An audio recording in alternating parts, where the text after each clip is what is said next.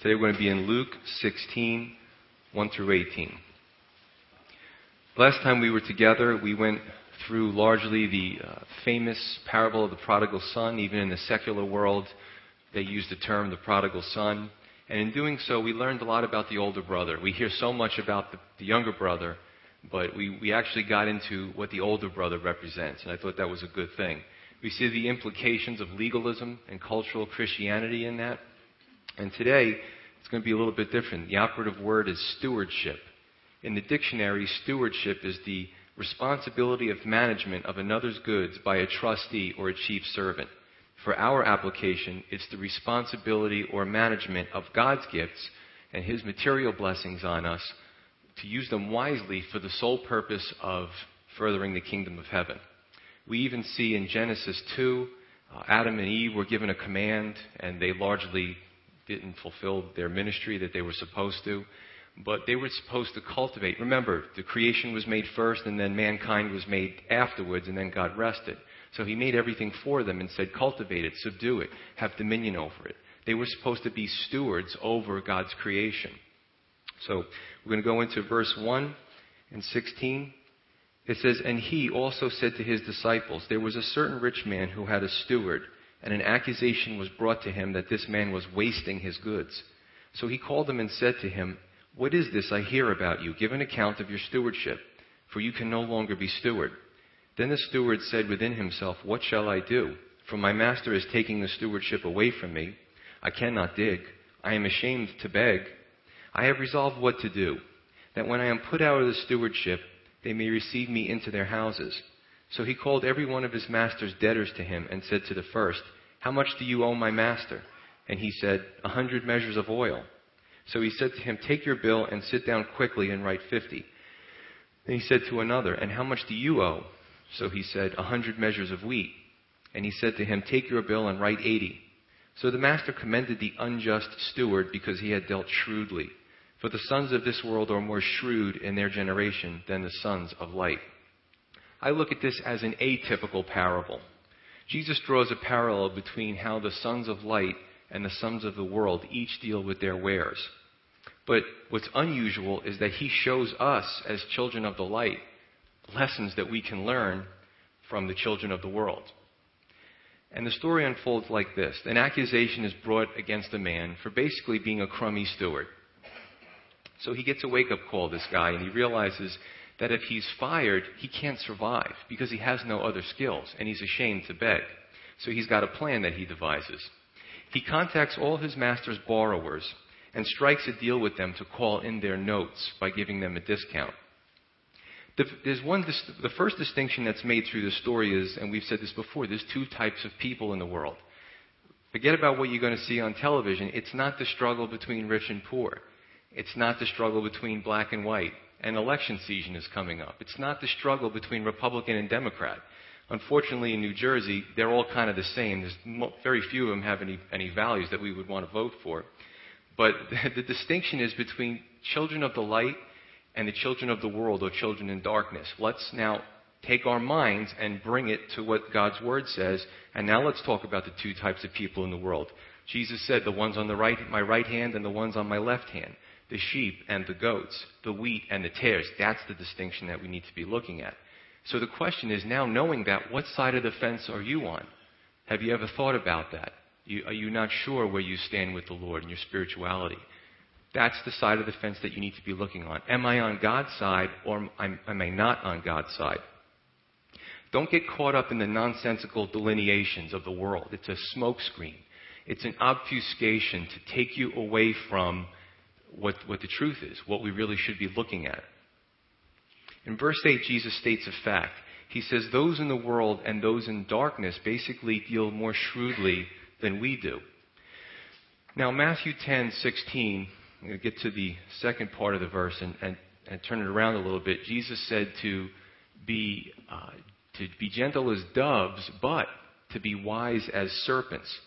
We need to match Satan's shrewdness and all the while be a good Christian. How do you fight a ruthless enemy and be good at the same time? It seems like a paradox, doesn't it? How do you win when you're the only one playing by the rules? I think about the war on terror. Where's the reciprocity? You think about the whole debate about torture. They're doing awful things to our servicemen, beheadings and things I can't mention in a public forum that I know about. And we're concerned that we make them stand in a cold room and listen to American rock and roll, the Red Hot Chili Peppers. Now, I used to listen to the Chili Peppers. Maybe that is a form of torture. I don't know.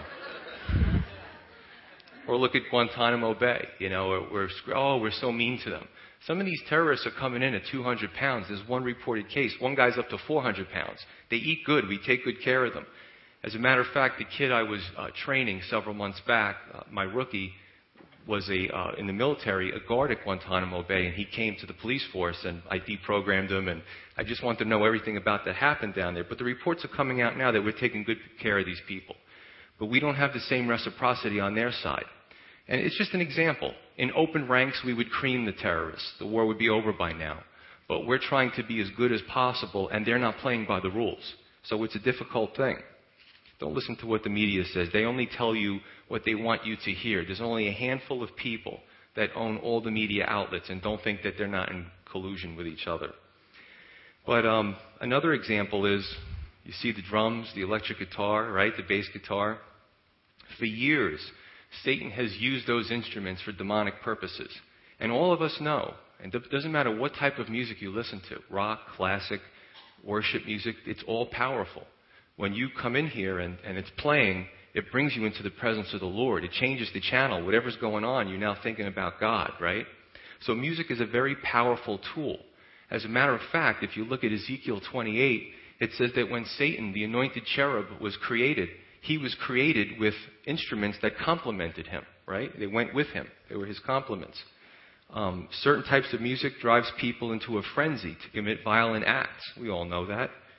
Even in the Old Testament, that whole that idol that they had, the false god Molech, they would make him out of stone or metal, and he would have his arms outstretched, and in his lap they would build a fire and heat up the arms red hot, and then they would take the unwanted babies and put them in the arms of Molech, and they would beat the drums and play certain type of music so people would drown out the screams of the babies as they went to their demise.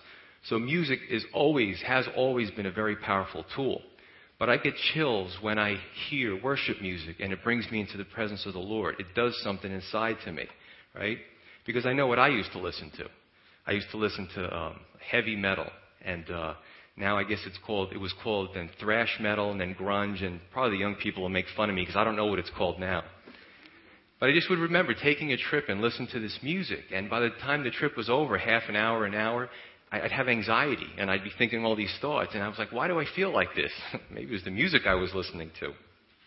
But some people would say, Joe, those are the devil's instruments. How could you have them up there? Well, number one, I don't know scripturally where those are the devil's instruments, but I would just say this. Let's take those instruments now and turn the tables around on Satan. Shove it up his nose, use it for something good to worship the Lord.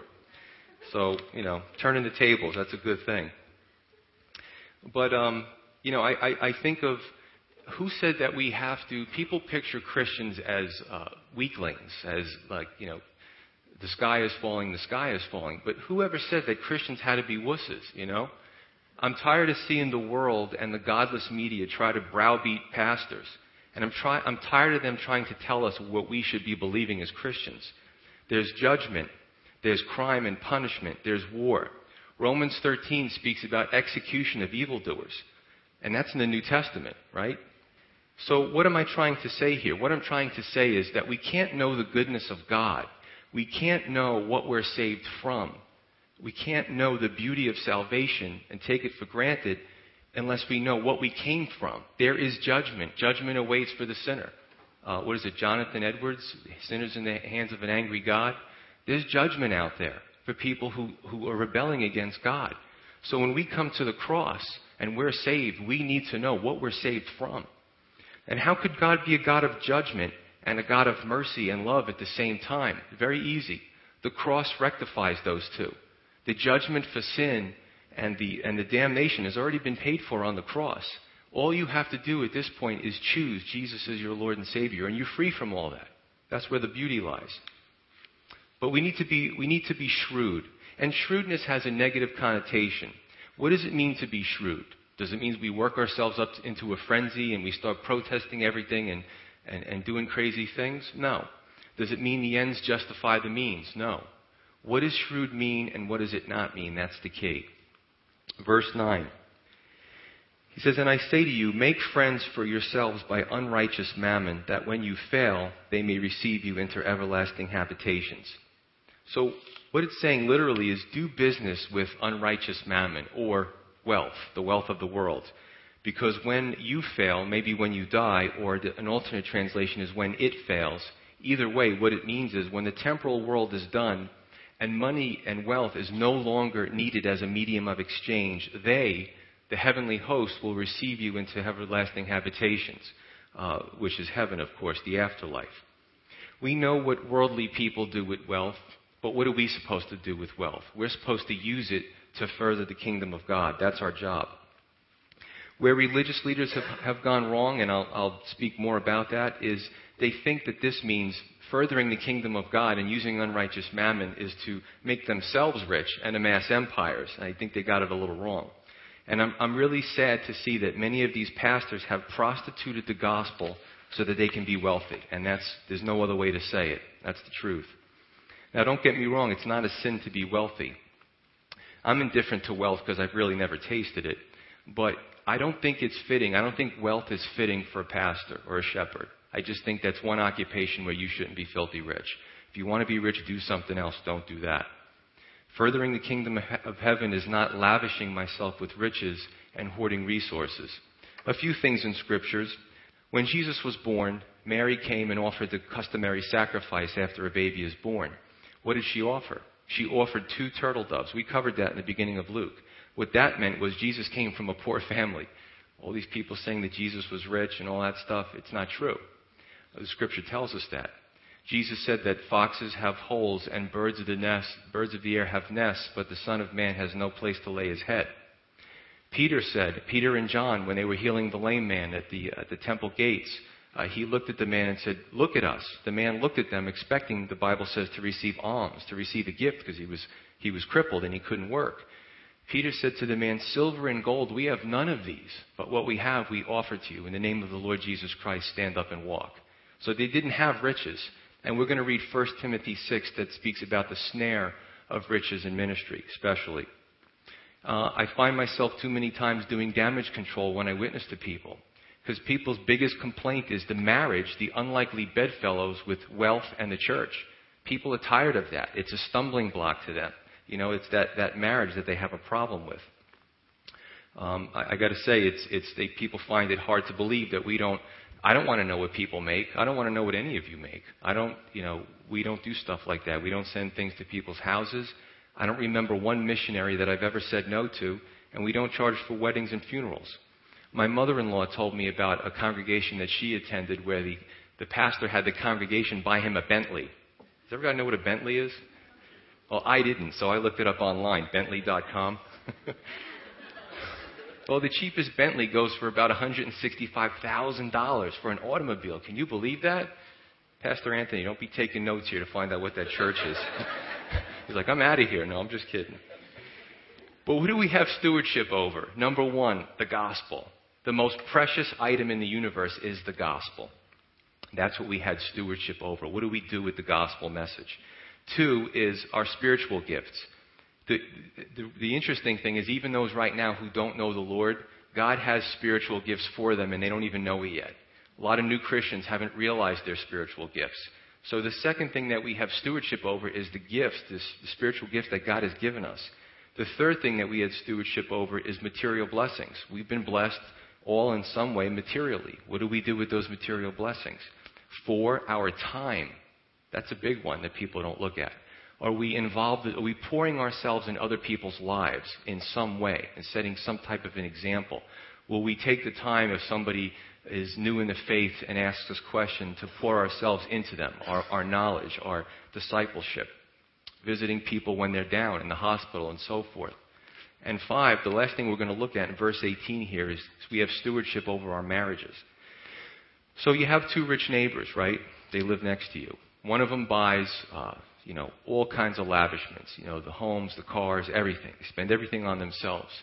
You have another rich neighbor who lives well but spends a good percentage of what they have to bless other people less fortunate. I think it's a no-brainer to figure out who's a better steward of what God has given them. But understand this also, that Jesus is not commending dishonesty, but the foresight and the savvy of this steward. And actually, people think that, well, what he did was dishonest. There's a possibility that there was no dishonesty at all. He could have taken the final price that he gave to the borrowers. It could have been retail minus commission plus interest, knowing that he wanted them to receive, and this is just speculation, knowing that he wanted them to receive him into their homes or workforce or whatever after he was kicked out of the original master. He might have given the price less commission, his own commission, and less interest. And it would have been legally binding. A steward in those days who had stewardship over his master's affairs, it was legally binding, whatever price he set. So there may have not been any dishonesty at all with this. But our application, of course, is to use anything at your disposal here to further the kingdom of heaven. And, of course, maintain your walk. That sometimes is the hard part.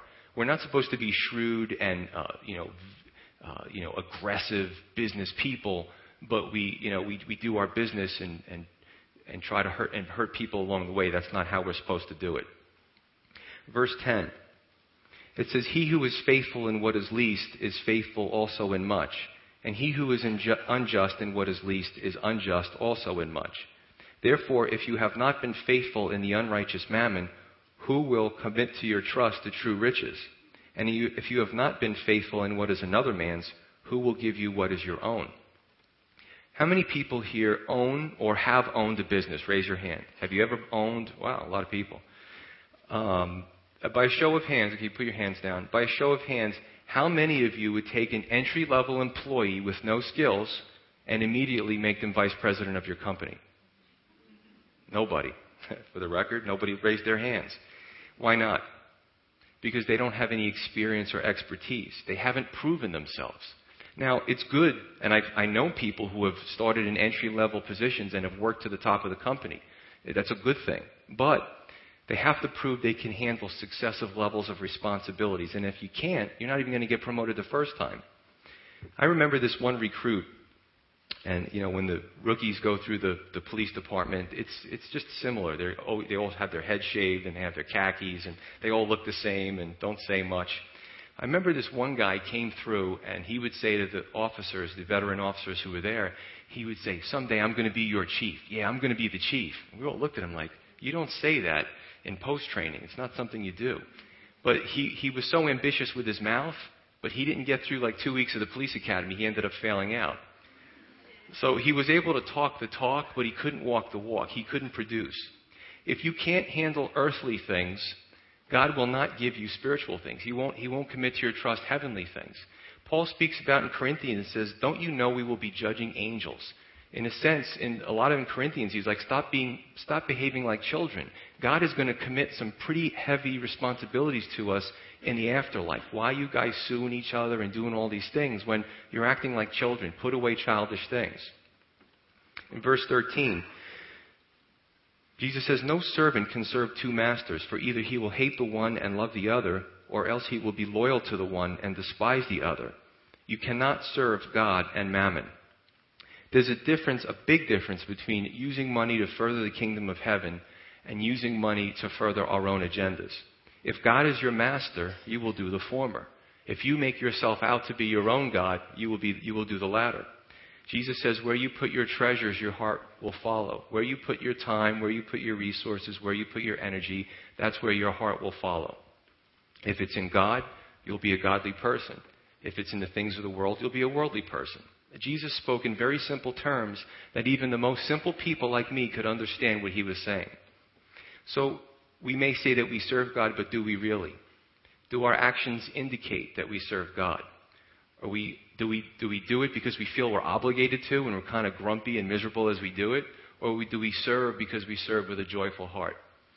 We all have bad days, but I don't want anybody to serve unless they're joyful about serving. Otherwise, we're serving with the wrong heart. Verse 14 says, "Now the Pharisees, who were lovers of money, also heard all these things, and they derided him.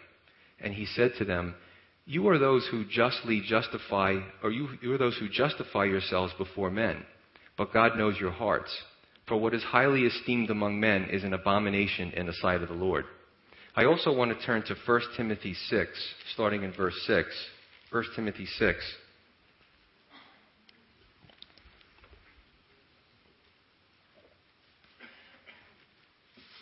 Paul says this, "Now godliness with contentment is great gain.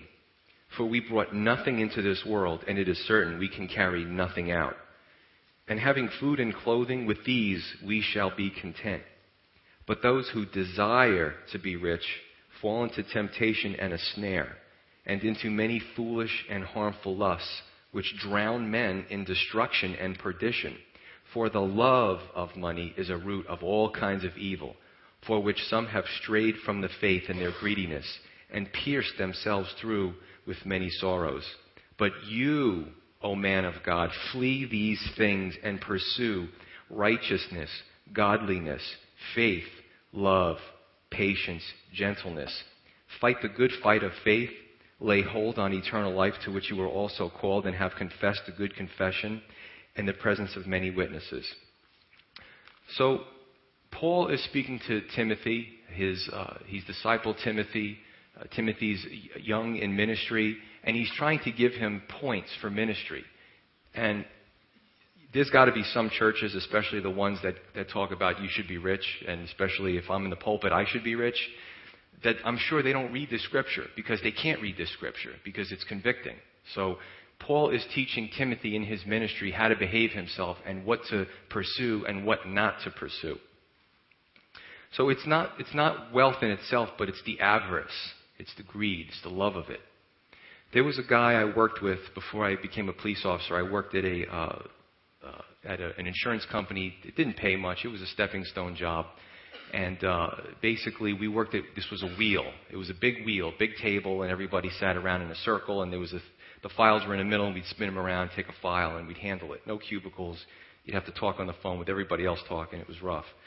But I remember this one guy came in, and he was always well-dressed, well-groomed, and he just didn't look like he belonged with us. So I started talking to him, and he was, what'd you do before this? And he said he worked on Wall Street. And, as he's talking, I'm thinking, why are you here with us? So he said to me, it's not everything that it's cracked up to be. He goes, my first day on the job while I was being trained, I actually was pushed out of the way by the person training me because a guy jumped out the window. He killed himself. He jumped out the window because he lost a lot of money, I guess, on the stock markets. His life, that man who jumped out the window, was sad. It was directly proportionate in his mind to how much wealth he had. When he lost money, that was it. He felt his life was over and he killed himself. But in the same token, I know brothers who have and who do work on Wall Street who can handle that. And it's just a medium of exchange for them. It doesn't affect them that way. But there was a superstition in that day, in Jesus' day, that said that health was we'll see this, health was a blessing by God, sickness was a curse. Wealth was a blessing by God, and poverty was a curse. Unfortunately, that superstition still exists today, and that's called the prosperity gospel. In Proverbs 30, verse 8, Agur said, "Give me neither poverty nor riches." Well, nobody wants to be poor, but he was saying, don't give me riches either, because maybe he knew himself. Maybe he knew the effect that riches would have on him, and it would change him. And again, and I've talked before about the whole lottery thing. They had this, it was on one of the Discovery channels or something. They talked about the curse of the lottery and how these people would win these millions of dollars and it would ruin their lives. There was a man who professed to be a Christian, and he won the lottery, and his life started to change. His lifestyle. He eventually separated from his wife. I think he got divorced, and he was miserable afterwards. He was wealthy, but he was miserable. And at the end of the story, they found him, and he took his life with a shotgun. So this is what it did to this man. Some people just can't handle it. But here, the religious leaders in Jesus' day had the best of both worlds, so they thought. Jesus, of course, came to reign on their parade. They had the appearance of spirituality, but they had all the accoutrements of the world's pleasure and comfort. They just couldn't make that jump to really go wholeheartedly and seek the Lord. The Lord does give us a litmus test in verse 15, and he says, what is highly esteemed by men is an abomination to God. Why? Because the answer is it comes down to idolatry. How does that happen? Because what God used to do for you in your life, God used to take care of you, you used to rely on God, you used to pray, and then you become wealthy, right? What happens is, what God used to do, he's kind of pushed out of the way. Now wealth does for you. Wealth takes care of your retirement. Wealth takes care of your popularity. Wealth takes care of everything. So really what you're doing is you're moving God out of the way and making wealth an idol. It's idolatry. And people, I'll go a step further and say anything that you put in God's place is idolatry. People can put their children in God's place and be idolatry towards their children. I know people whose whole spiritual lives are dictated by their children. And that's not right because your kids look to you. My son looks to me for spiritual guidance. I shouldn't have to run my life spiritually wise by my son. So it's pretty rough. Verse 16 says this, the law and the prophets were until John. Since that time the kingdom of God has been preached, and everyone is pressing into it. And it is easier for heaven and earth to pass away than for one tittle of the law to fail. Everything written from Genesis to Malachi pointed to the Messiah and the free gift of salvation, in effect opening the doors to heaven. When the gates of heaven were opened, hordes have been pressing in there, rushing in since then, Jesus speaks about. Kind of reminds me of when a concert comes to town and they haven't been in your state for a while and it's like it's going to be a sold out show. And you ever see the ticket office and they say, tomorrow we're going to start selling tickets. We have so many. And people actually camp out. Maybe some of you have done that. I don't know. Not that that's necessarily a bad thing, but people camp out. They've got their blankets. They've got their food. And all night long they sleep on the pavement. When the doors open up, they're going to go get those tickets. Lines around the block, the whole deal. Well, the cool thing is this is much better than a concert. The gates of heaven are opening up.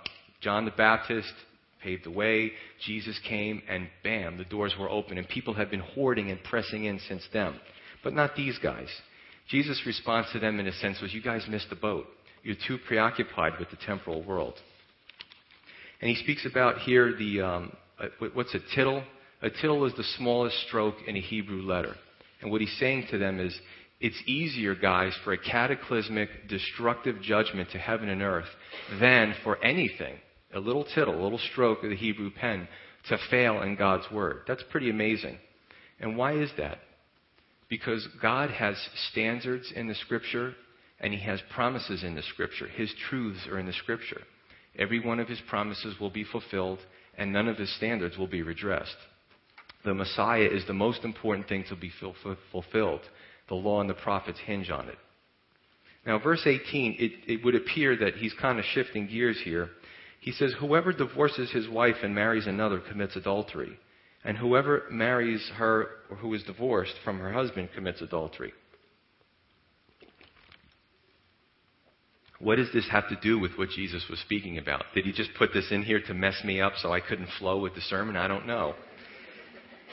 But the nexus may be the following of the law and the prophets, because the Pharisees supposedly prided themselves on following the law, right? But they were selective about what they followed. We've seen earlier in the Scripture that the Pharisees rejected love. They rejected mercy. They rejected helping the poor. As a matter of fact, they used the poor. They used the widows, right? They rejected the Messiah, and now Jesus is speaking about the truth on divorce, which they also rejected. Many people back then followed the Hillel rabbinical school, which had a very liberal view on a lot of things, including divorce. Actually, a husband under Hillel, he said that a husband could divorce his wife if he found another woman more attractive. What do you think of that, ladies? You're not buying the Hillel stuff, are you? I can't imagine my wife living back then. Her filly would come out. She'd like, oh, no, he didn't. But some think that Jesus came to abolish the law, but that's not true. He came to fulfill it, and there's a big difference. There's still judgment, and there's still consequences for actions. The Scripture still speaks about that stuff.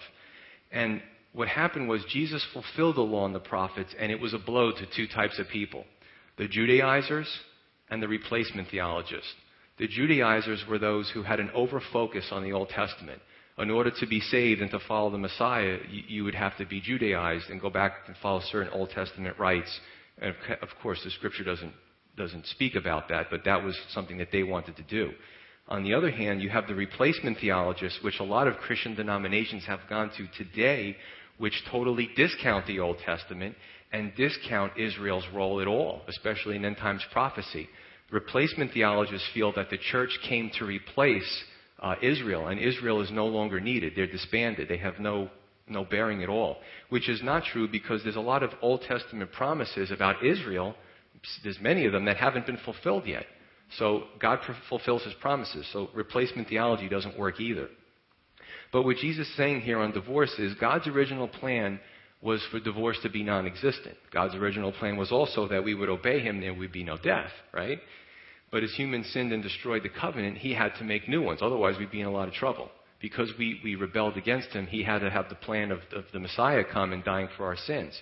The same thing in Jeremiah 31, if you're taking notes, 31 through 34, God says that, tells Jeremiah to tell the people that Israel broke His original marriage covenant, so therefore He had to make a new covenant where the law and God's word would be more, not just tell somebody know the law, but it would be on their hearts and in their minds. It would be, they would live it in a sense, and that was what the new covenant was about.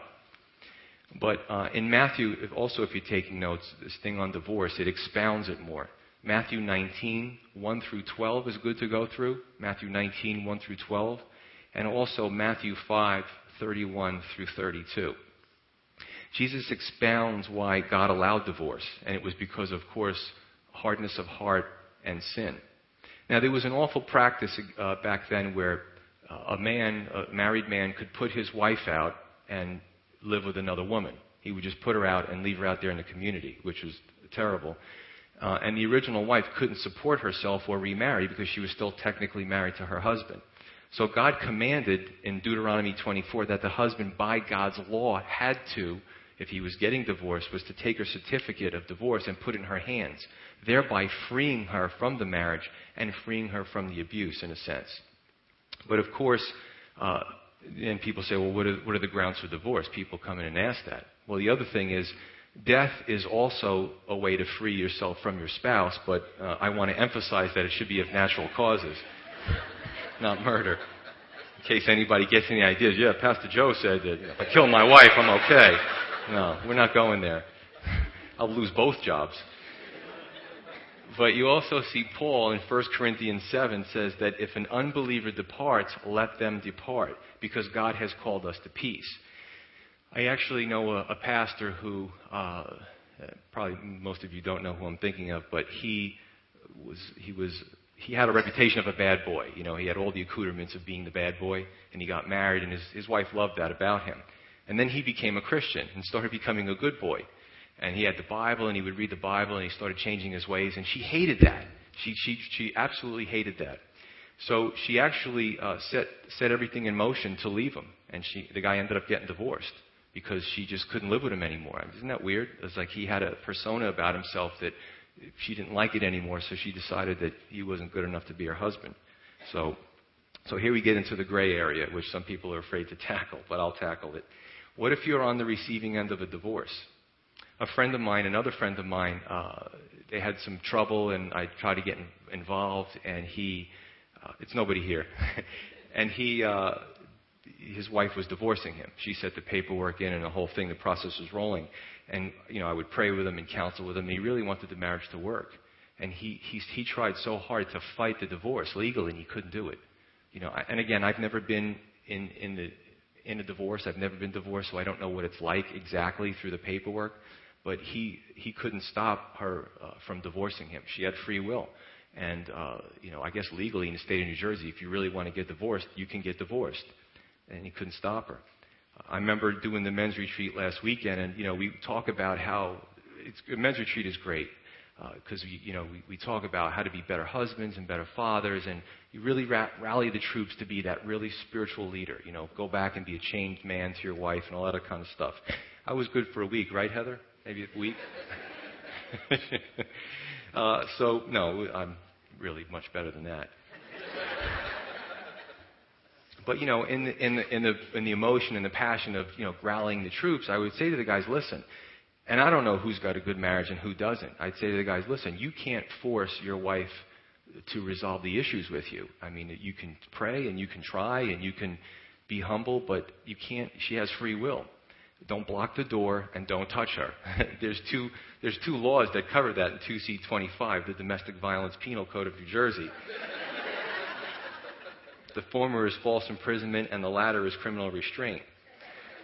But the question is God going to be mad at you if you're on the receiving end of the divorce? If your spouse is bent on divorcing you and they're going through a legal procedure and you can't fight it, you end up finding yourself divorced. Is God going to be mad at you? I don't think so. It's beyond your control. What are you going to do? What about an abusive spouse? Well, it does appear that spousal abuse might have precipitated Deuteronomy 24. The Bible also tells us that we have to follow the laws of the land. And again, I've spoken about this before. As a police officer, every day, in every township, pretty much in every police department, we deal with family problems. It's really sad. We see the dark side of humanity, so to speak. People put on a good face at church. People put on a good face when they're running for office in political office. But people's lives are falling apart behind the scenes. And many men and some women have gotten arrested under domestic violence for abuse. TROs are served, the whole deal. And the TROs are a funny thing because the TRO says, and there's a reason why I'm going through this. This isn't a law lecture. But the TRO says, temporary restraining order. Judge signs it and says, you're served. You cannot send a postcard. You can't send a birthday card, an email. You can't talk to a relative to talk to your spouse. Say, can we work it out? If you violate any of those things, you go to jail with no bail. You can't even pay bail. You sit in jail. And if it's on a Friday night, you're stuck there till Monday or Tuesday. So a restraining order often precipitates a divorce in the sense that if it becomes finalized, how do you work something out when you can't contact your spouse? So you see how different things can come into the picture, right? And I'll give you the flip side again. I want to really cover both sides here. What is abuse these days? Now, there's obvious abuse. And then there's, my spouse yelled at me and hurt my feelings. Well, if that's you, then you probably never grew up in an Italian family. I have. But the bottom line is, you need to take totality of Scripture before you make your decision. Some people come in and they say they're just looking for a loophole. Well, I want to get divorced. How do I do it? Where's the loophole? And, that's not good either. Because the fact is that on the statistics, Christian marriages don't last any longer than secular marriages. The statistics, and I've heard different ones, 50-50, even some Christian marriages end up in divorce more. There's a lot of them out there, but let me tell you something. It's neck and neck. It's close, and that's pretty sad. The Christian community, we've set an awful record, and we set an awful example to the unbelieving world. And before you sabotage your marriage, whether it be adultery, whether it be abuse, whether it be falling out of love, I don't get that whole thing, falling out of love. It's because you're not working at the marriage. How do you fall out of love? God put you with this person. Stay in the marriage. But take a moment to think about the ripple effects that it'll have on your children, your friends, your church, and most of all, your God. You're representing God here. So that's the biggest reason why you should really take another thought and really pray about what you're doing. But again, we see here in verse 18, it's a little verse, but it packs a lot of punch, doesn't it? We see here that it's another unintended item of what we're supposed to have stewardship over, and that's our marriages. By our marriages, we can set an example or set to the unbelieving world. And I got to tell you, I'm thoroughly impressed because, look, I'm not going to sit here and pretend that marriage is always bliss. Marriages work. You both got to put into it. It's just the way it is. It's God's little joke on us. He made men and women so different. That everybody's writing books about how men and women are different. We are. And he says to us, not only you're different, but you're both sinners. Now work it out. It's mix it up and see what happens. But what really impresses me, what I get impressed by is not if you drive a Bentley. What I get impressed is how many people here, raise your hand, have been married more than 20 years? Wow. There's a lot of people. Right on. Was it always easy? No? You got your response there. But going back to the stewardship issue, There's one thing that I'm certain about. After this world passes away, there will be many regrets among Christians. There's too many Christians that focus way too much on taking care of just themselves. They're poor stewards. Heather and I'm not a big movie watcher. My wife says, watch the movie with me. I'm like, oh, I really don't want to. And of course, I always do it. She made me watch End of the Spear last night. How many people saw that movie? It was a good movie. I suggest you see it. And I really didn't want to watch it. I don't want to watch about something that happens in the Amazon jungles. I don't really care. I got things to do. But I tell you, halfway through the movie, I was crying. I was bawling my eyes out, you know. And of course, she had to say, and you didn't want to see the movie. See what marriage is about? But, all right, in all seriousness, it was about what happened in the Amazon jungles in South America, Ecuador, and there was these vicious, brutal tribes of Waodani indigenous peoples. They were Indians, and they wore the loincloths, and they had the spears, and they lived a very, what we would look at as a primitive life, for lack of a better word. But there was a family of 5 missionaries, and they were determined to reach these people for Christ, because the government of Ecuador was going to come in and pretty much kill them, because they would kill tourists or hikers. They just were a violent people. So these 5 missionary families go, and the men make some contact, and things look good for a while, and then they end up all the men get killed. And, it's pretty heartbreaking. And then the wives decide that they're going to go in after the husbands were killed and make the attempt. And the cool thing is they were able to win these people over for Christ. Isn't that amazing? It was a great movie.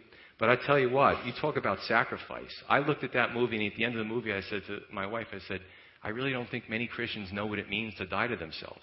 And I'm in that category. I'm like, I'm going to be at the end of the line when it comes to heaven. All these missionaries are going to be in the front. I'm going to be out there like waiting tables or something. But, if you haven't seen the movie, it's a good movie. But again, that's not to say that God wants us to become poor, hole up in a monastery, and flagellate ourselves either. I mean, that's just bizarre, and it's not scriptural. He wants us to enjoy life and be good stewards of the gospel, spiritual gifts, material gifts, our time, and our marriages. And wealth is an inanimate object. It's really not evil or not. It's not evil or not evil. It's inanimate. Just like all the whole debate about guns and guns control. If you've got a bunch of thugs in your neighborhood with guns, you're going to be terrorized. You're going to stay in your house. But if you've got a lot of cops patrolling your streets and they're wearing guns, same guns, you're going to feel secure. You're going to be able to go outside and enjoy your life. So it's not the gun, it's the hands that it's in. And that's what this is all about here. So the point is, if you allow wealth to rule over you, your desire for it, your love for it, if you've got avarice in your heart, if you're manipulated by its power, that's evil. But can you control it? Or can you use it to benefit God and further His kingdom? And basically, this comes down to 2 things. Who are we serving? Are we serving God, or are we serving ourselves? Let's pray. Guys, you're going to stay